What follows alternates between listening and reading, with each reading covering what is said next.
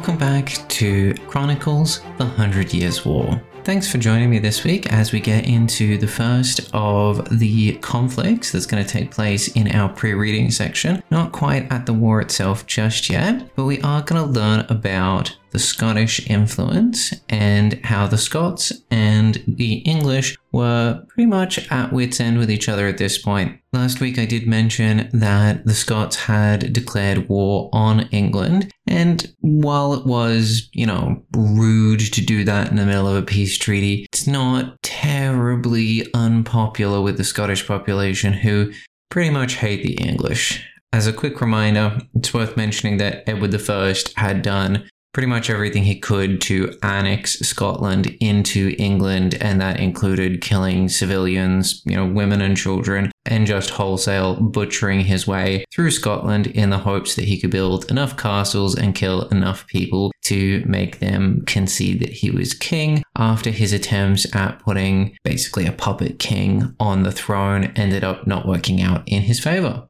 The Scots obviously, as we remember, consolidated their strength under Edward II, raided and then extracted peace from Isabella. At this point now, there's a young Prince Edward III, and once again, the Scots are smelling blood in the water, so they're here for more, shall we say, forced reparations. And so to learn about how the Scots make war, we're here at chapter 17. Here the history speaketh of the manner of the Scots and how they can war. And when they had sojourned 3 weeks after this said fray, then they had knowledge from the king by the marshals of the host that the next week every man should provide for carts, charrettes, tents, and pavilions to lie in the field, and for all other necessities thereto belonging, to the intent to draw towards Scotland. And when every man was ready apparelled, the king and his barons went out of the city, and the first night they lodged 6 miles forward, and Sir John of Hainault and his company were lodged always near the king as he might be, to do him the more honour, and also to the intent that the archers should have no advantage of him nor his company. And there the king abode 2 days and 2 nights, tarrying for all them that were behind, and to be well advised that they lacked nothing.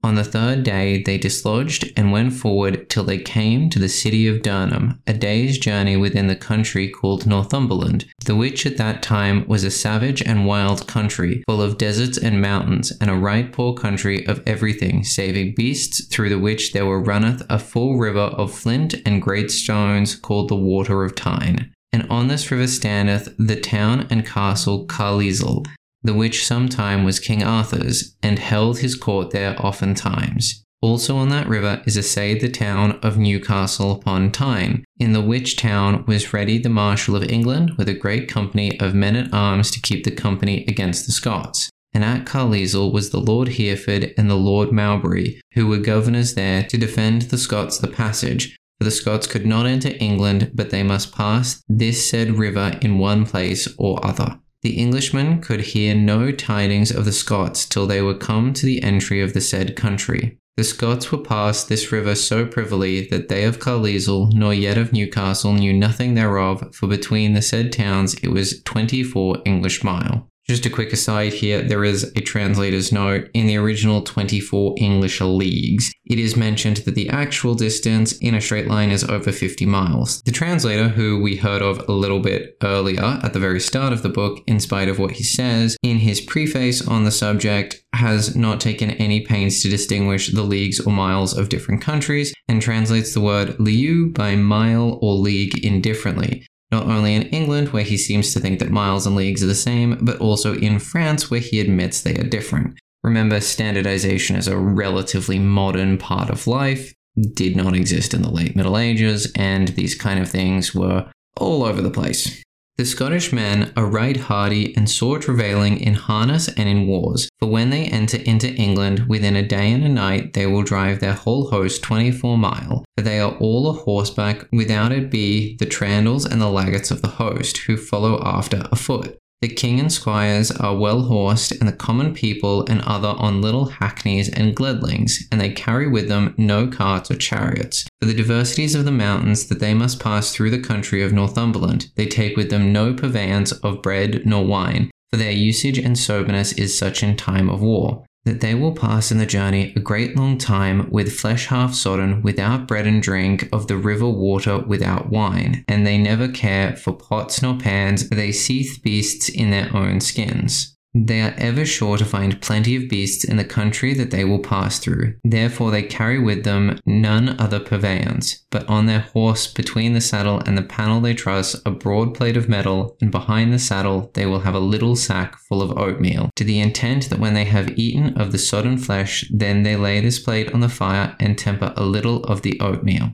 And when the plate is hot, they cast of the thin paste thereon, and so make a little cake in the manner of a cracknel or biscuit, and that they eat to comfort withal their stomachs. Wherefore it is no great marvel, though they make the journeys than other people do. And in this manner, where the Scots entered into the said country and wasted and brent all about they went, they took a great number of beasts. They were to the number of 4,000 men of arms, knights and squires, mounted on good horses, and other 10,000 men of war were armed after their guise, right hardy and fierce, mounted on little hackneys, the which were never tied nor kept at hard meat, but let go to pasture in the fields and bushes. They had 2 good captains, for the King Robert of Scotland, who in his days had been hardy and prudent, was then of great age, and sore grieved with the great sickness. But he had made one of his captains a gentle prince, and valiant in arms, called the Earl of Moray, bearing in his arms 3 silver Oliers gules, and the other was Lord William Douglas, who was reputed for the most hardy knight and greatest adventurer in all the realm of Scotland, and he bare Orger a sheaf silver.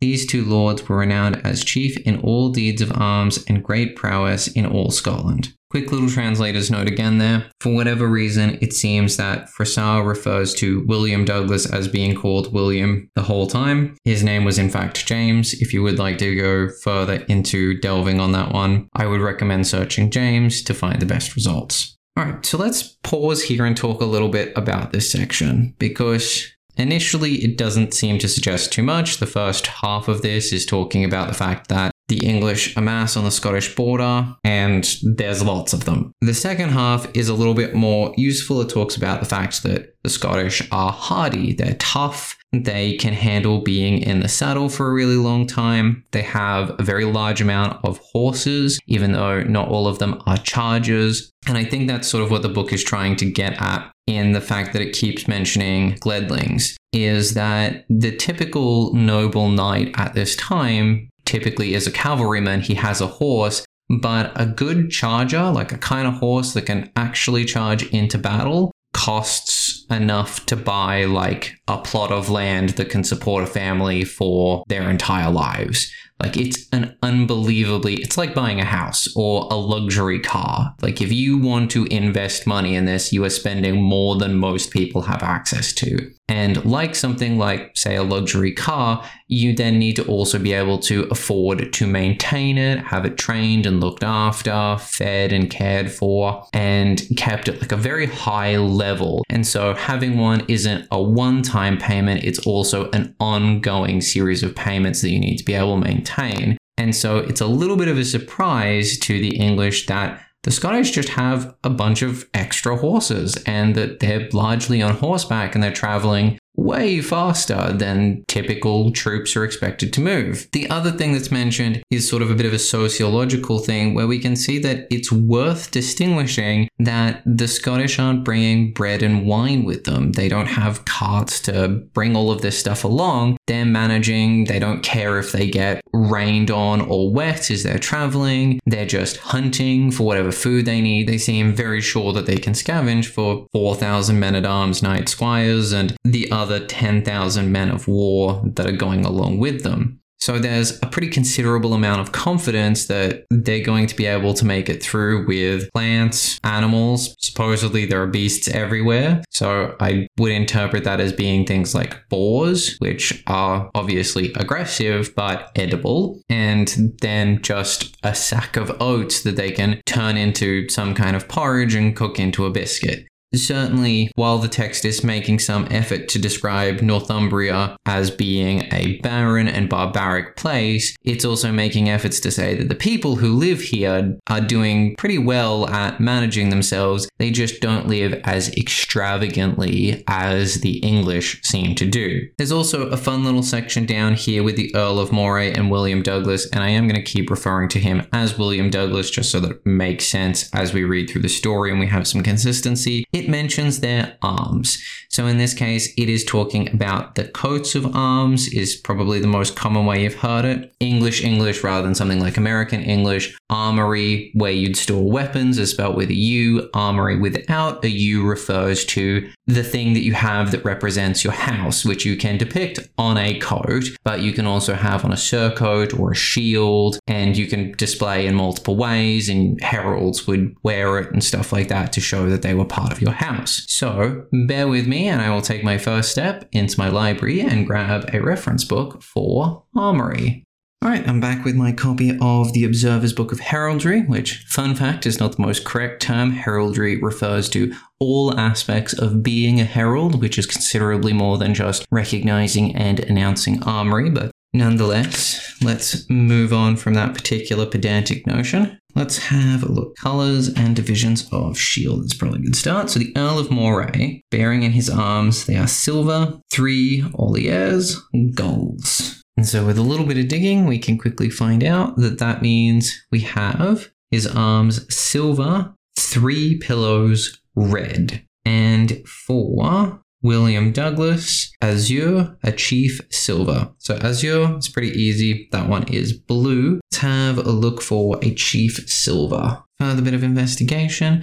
Looks like chief is a horizontal band that runs across the top of the armory. So it would be a blue field, so like a blue background with a silver band running across the top of it. So if you ever see them out in the wild, that's what you're seeing. Not a terrible amount more for me to discuss there, so we're going to head straight into chapter 18, how the King of England made his first journey against the Scots. When the King of England and his host had seen and heard of the fires that the Scots had made in England, incontinent was cried alarm, and every man commanded to dislodge his fellow after the marshal's banners. Then every man drew to the field ready apparelled to fight. There was ordained 3 great battles afoot, and to every battle 2 wings of 500 men-at-arms, knights and squires, and 30,000 other armed and well apparelled, 1/2 on little hackneys, and the other were men of the country afoot, sent out of good towns at their wages, and 24,000 archers afoot. So it's worth pausing quickly here and noting that that basically means there's 3 divisions. In this case, the term battle is referring to a division of troops. Each one of those divisions had 2 wings of 500 men-at-arms on horseback, and altogether there were 8,000 fully armed men, knights and squires, 30,000 other armed men, some mounted and some on foot, sent by the good towns, and 24,000 archers, beside all the other rascal and followers of the host.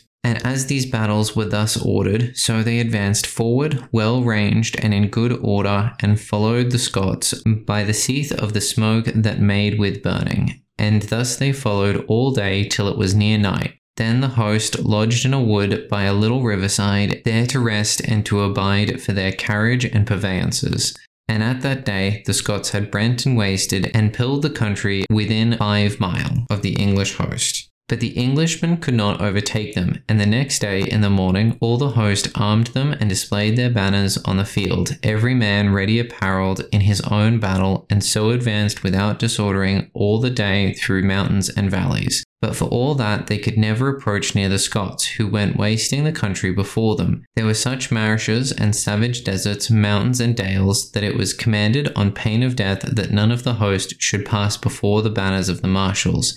And when it drew towards the night, people, horse, and carriage, and namely the men afoot, were so travailed that they could not endure to labour any further that day. And when the lords saw that their labour in following the Scots was in vain, and also they perceived well, though the Scots would abide them, yet they might take their field in such a place or on such a hill that they could not fight with them, without it were to great damage and jeopardy, then it was commanded in the king's name by the marshals that the host should take their lodgings for that night. And so to take counsel and advice what should be best to do the next day. So the host was lodged in a wood by a riverside, and the king was lodged in a little poor abbey. His men of war, horse, and carriage were marvellously fore-travailed. And when every man had taken his place to lodge there all night, then the lords drew them apart to take counsel how they might fight with the Scots, considering the country they were in. For as far as they could understand, the Scots went ever forwards, all about burning and wasting the country, and perceived well how they could not in any wise fight with them amongst these mountains without great peril or danger. And they saw well also they could not overtake them, but it was thought that the Scots must need pass again the river Tyne homeward. Therefore it was determined by great advice and the council that all the host should remove at midnight, and to make haste in the morning to the intent to stop the passage of the river from the Scots, whereby they should be advised by force either to fight with them, or else abide still in England to great danger and loss. And to this conclusion all the host was accorded, and so supped and lodged as well as they might that night. And every man was warned to be ready at the first sounding of the trumpet, and at the second blast every man to arm him without delay, and at the third every man quickly to mount on their horses and to draw under their own standard and banner, and every man to take with him but one loaf of bread, and to truss it behind him on his horse. It was also determined that they should leave behind all their loose harness and all manner of carriages and purveyances, for they thought surely to fight with the Scots the next day, whatsoever danger they were in, thinking to jeopard either to win or to lose all. And thus it was ordained, and so it was accomplished. For about midnight every man was ready apparelled, few had slept but little, and yet they were sore travailed the day before, as great haste as they made. Or they were well ranged in battle the day began to appear. Then they advanced forward in all haste through the mountains, valleys, and rocks,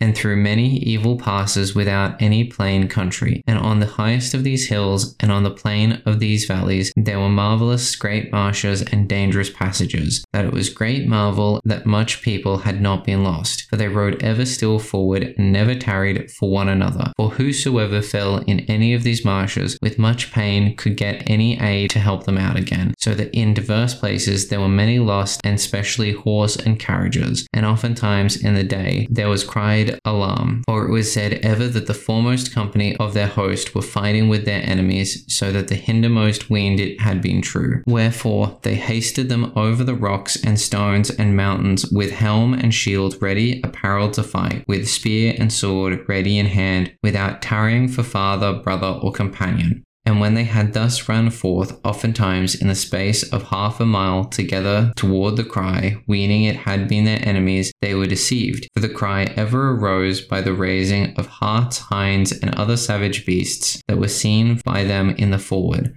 After the which beasts they made such shouting and crying, that they that came after weened they had been a-fighting with their enemies. Thus rode forth all that day the young King Edward by mountains and desert without finding any highway, town, or village. And when it was against night, they came to the river of Tyne, to the same place whereas the Scots had passed over into England, weening to them that they must needs repass again the same way. Then the King of England and his host passed over the same river with such guides as he had, with much pain and travail, for the passage was full of great stones. And when they were over, they lodged them that night by the riverside, and by that time the sun was gone to rest. And there was but few among them that had either axe or hook or any instrument to cut down any wood to make their lodgings withal, and there were many that had lost their own company and wist not know where they were. So a couple of things to break down here. First of all, there's the mention that there was kind of a disparity of logistics. The English were taking in a lot of equipment. They had carts and horses and lots of supplies and extra tools, which theoretically is a good idea compared to the Scots, who had basically a small amount on their horses with them.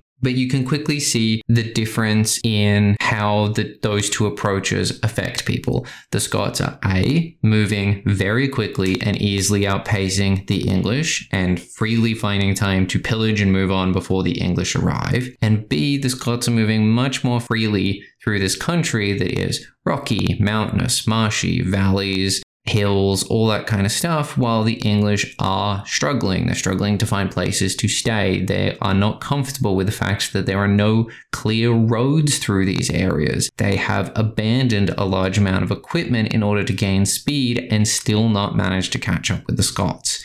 So the two different approaches are very clearly showing two different lifestyles, two different sets of challenges, two different mindsets when it comes to thinking about how do we fight our particular enemy, regardless of whose side you are on in this particular confrontation. Let's keep going and try and get through the rest of this page. Some of the footmen were far behind and wist not well what way to take. But such as they knew best, the country said plainly they had ridden the same day 24 English miles, for they rode as fast as they might without any rest, but at such passages as they could not choose. All this night they lay by this riverside, still in their harness, holding their horses by the reins in their hands, for they wist not whereunto to tie them. Thus their horses did not eat no meat of all that night, nor the day before. They had neither oats for forage for them, nor the people of the host had no sustenance of all that day nor night, but every man his loaf that he had carried behind him, the which was sore wet with the sweat of horses. Personal note, that's disgusting. Nor they had drank none other but the water of the river. Without it was some of the lords that had carried bottles with them. Nor they had no fire nor light, for they had nothing to make light withal. Without it was some of the lords that had torches with them. In this great trouble and danger they passed all that night, their armour still on their backs, and their horses ready saddled. And when the day began to appear, the which was greatly desired by all of the host, they that trusted them to find some torches for themselves and for their horses, or else fight with their enemies, the which they had greatly desired, to the intent to be delivered out of this great travail and pain that they had endured. All that day it rained so fast that the river and passage was waxen great and risen so high that at noon there might none pass the passes again. Wherefore they could not send to know whereas they were, nor where to have any forage or litter for their horses, nor bread nor drink for their own sustenances. But so all that night they were fain to fast, nor their horses had nothing but leaves of trees and herbs. They cut down boughs of trees with their swords to tie withal to their horses and to make themselves lodges. And about noon some poor folks of the country were found, and they said they were as 14 mile from Newcastle upon Tyne, and 11 mile from Carlisle, and that there were no town nearer to them wherein they might find anything to do them ease withal. And when this was showed to the king and to the lords of his council incontinent, were sent thither horses and sumpters to fetch them some purveyance. And there was a cry in the king's name made in the town of Newcastle, that whosoever would bring bread or wine or any other victual should be paid therefore incontinent at a good price, and that they should be conducted to host in safeguard. For it was published openly that the king nor his host would not depart from the place that they were in till they had some tidings where their enemies were become. And the next day by noon, such as had been sent for victual returned again with the host with such purveyance as they could get, and that was not over much. And with them came other folks of the country with little nags charged with bread, evil bacon into panniers, and small poor wine in barrels, and other victual to sell in the host, whereby great part of the host were refreshed and eased. So that's another little point of comparison there, that the Scots are hardy folks running around eating oats, and the English, in their attempt to copy them and catch up, have abandoned all of their supplies and found themselves greatly distressed for a couple of reasons. One, they're basically staying up all night, armored, ready to go, fearing that something might happen. They're so concerned and having so much trouble traversing the terrain. They're leaving people behind, sometimes in swamps and in personal danger. They're just moving past them. They are running out of food and water, and they're distressed because they don't have the kind of things they're accustomed to. They send out specifically and they say, river water, not good enough. Find us wine. And part of that is likely because things like river water Running water, especially from rainfall, probably okay even at this point, but water and rivers can be pretty bad drinking water, especially if there is a town upstream that would be doing things like dumping sewage or any other kind of waste into the river. And so having alcohol helps kill those germs and is actually probably a safer way to drink at this point in time. Other than that, the English have mostly just had a prolonged stay of getting lost in the countryside. They've gone hither and thither trying to find their way through the north of, well, they would claim England and Scotland would claim Scotland, but they've basically got themselves lost, freaked out at noises in the forest, and largely done nothing at this point. I'm going to stop there for this week as we've gotten through a fair amount of this area, but chapter 18 is long enough that it's going to need to be at least a two-parter, and I think this is a natural break in the chapter so that we can pause here and then come back next week to continue the pursuit of the Scottish and discover the resolution of whether or not they ever actually managed to catch up with the Scottish army and force a battle. Hopefully we'll find out next week, and I hope to see you there to learn more about Chapter 18 and enjoy more of Chronicles: The 100 Years' War.